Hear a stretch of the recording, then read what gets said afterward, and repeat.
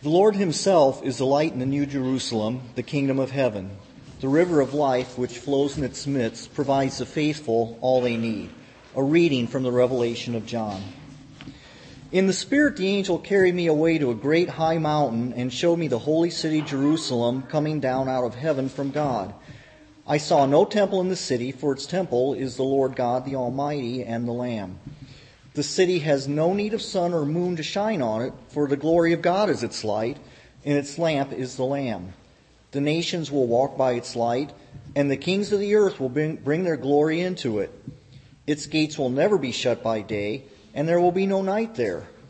People will bring into it the glory and the honor of the nations.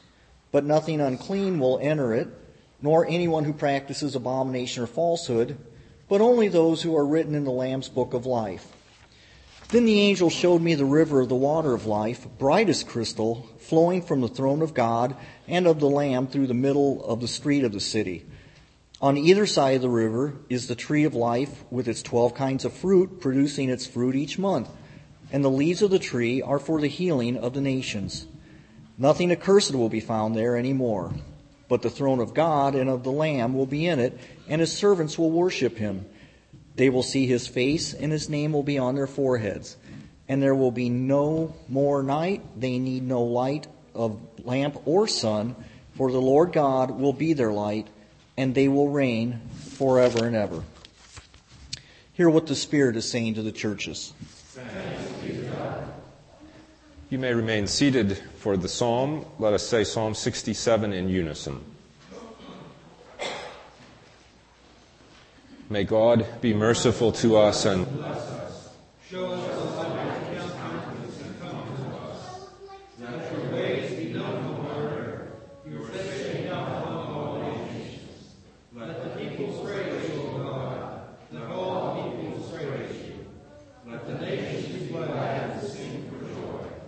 For you judge the peoples with equity, and guide all the nations on earth. Let the peoples praise you, O God. Let all peoples praise you. The earth has brought forth her increase. May God, our own God, give us his blessing. May God give us his blessing. And may all the ends of the earth stand in awe of him. the Holy Gospel of our Savior Jesus Christ according to John. Glory to you, Lord Christ.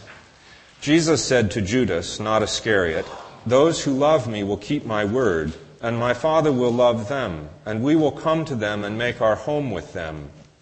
Whoever does not love me does not keep my words, and the word that you hear is not mine, but is from the Father who sent me. I have said these things to you while I am still with you, but the Advocate, the Holy Spirit, whom the Father will send in my name, will teach you everything and remind you of all that I have said to you. Peace I leave with you, my peace I give to you. I do not give as the world gives. Do not let your hearts be troubled, and do not let them be afraid. You heard me say to you, I am going away, and I am coming to you. If you loved me, you would rejoice that I am going to the Father, because the Father is greater than I. And now I have told you this before it occurs, so that when it does occur, you may believe." The Gospel of the Lord. Praise to you, Lord Christ. You may be seated. I remember one particular summer when I was a kid. I think I was probably 8 or 9 years old. And something in the weather pattern that year in Colorado, we had a rain shower. It seemed like every afternoon. I'm sure it wasn't, but in my memory it was every afternoon. You could watch at about 3:30, the clouds out by the mountains begin to stack up, and then about 4 o'clock it would start to rain, and sometimes it was just an absolute downpour. And my siblings and I, of course we all back then had cut-off jeans, right, for shorts, and my mom had kept a bunch of long raincoats that the adults had grown out of or worn out or whatever, and we'd put on rain hats, and we would go outside and run in the rain and in the storm, and particularly we loved to run in the gutters with our bare feet, and the water would be coming down the gutter really fast, and you'd stick your foot in it, and of course it'd just get you completely soaking wet, and we thought it was great. The other moms on the block thought my mom was nuts for letting us go out and play in the storm, but at worst it was just some wet clothes that had to go through the dryer, right? Whenever I hear this passage from Revelation, I think of that summer. Why, you ask? There's an image in there that talks about the river of the water of life flowing from the throne of God down the middle of the street of the city, bright as crystal. If you've been watching the news, you know about the flooding in Tennessee. The Cumberland River is over its banks, right, and it's in the street of the city. It's toxic.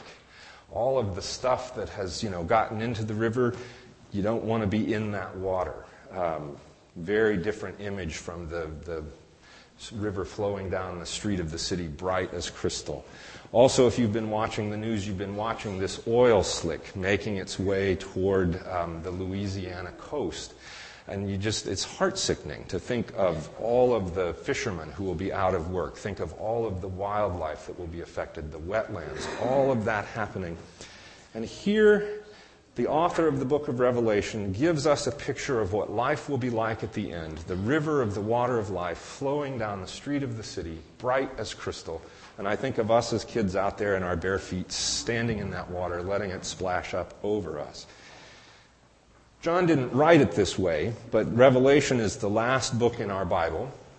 And this is the last chapter of that last book, so it closes out our Bible for us. Think about the beginning of the Bible. In the beginning, God created, right?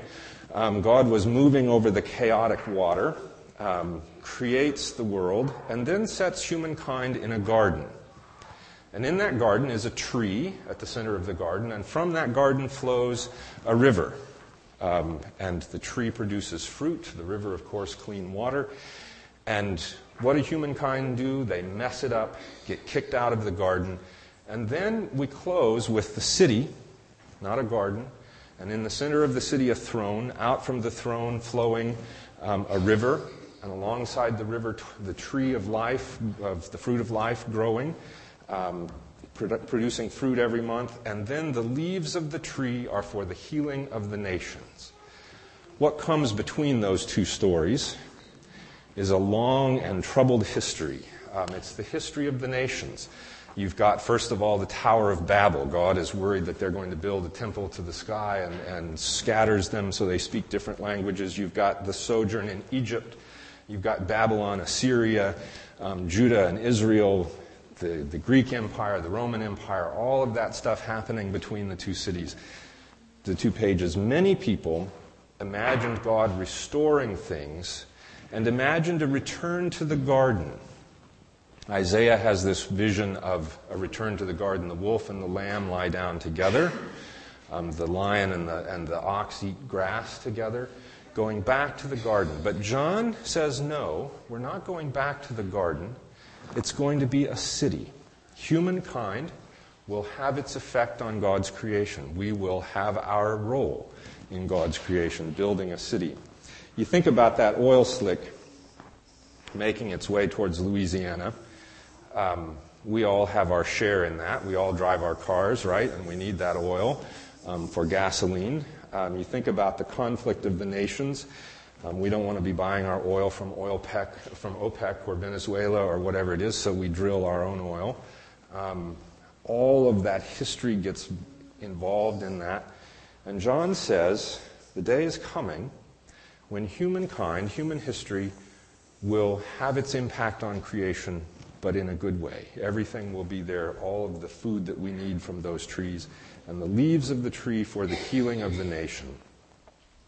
In the gospel, John talks about Jesus giving his last discourse to his disciples. They're worried that he's going to be gone. How will we know that you are with us? And he says, peace I give to you, my own peace I give, not as the world gives. But if you keep my commandment, love one another, we will come and dwell, the Father and I will come and dwell with you, and you will know that we are in your midst. Human community has its role to play. He says, the Spirit will remind you of everything I said. In our imagination, we will know Jesus. Nathaniel and I have been asking you over the last several weeks to think of your favorite story of Jesus. We've even asked some of you to write that down. We hope that you'll give us permission to publish those in the scroll. They've been wonderful stories. That's how human community is formed, is by the telling of stories. What is our story? we get to have our role in imagining God's future. Peace I give to you, he says. It's not just a return to the garden as if humankind was never there, but our imagination helps us see a different future. When I think about the Cumberland River and the oil slick and think about my childhood, it's not a return to innocence that the visionary is holding up for us. It's a return to being in harmony with God. I want for my grandkids that same experience of being able to put their feet in the gutter and watch the water splash up over. But it's going to have to be us imagining a different future. In just a few minutes, when we take out the rocks for our sins and for the confession of sins, we'll then put them in the bowl, pour clean water over them, sparkling, bright, pure water that we could drink because it comes from our tap, which is a wonderful thing that even this person, the visionary, couldn't have imagined. And then be sprinkled with that water. Part of what we're offering to do is to imagine a different future. Imagine a future in which humankind and God live in harmony, so that we're not messing things up, not getting kicked out of the garden, but not returning to the garden either, having our place in that. What does that look like? What are the stories that we tell? What future do we want to imagine? Think of that, a river flowing through the streets of the city, clean enough to drink. That's a city I want to live in, and we can imagine it and work toward it. Amen.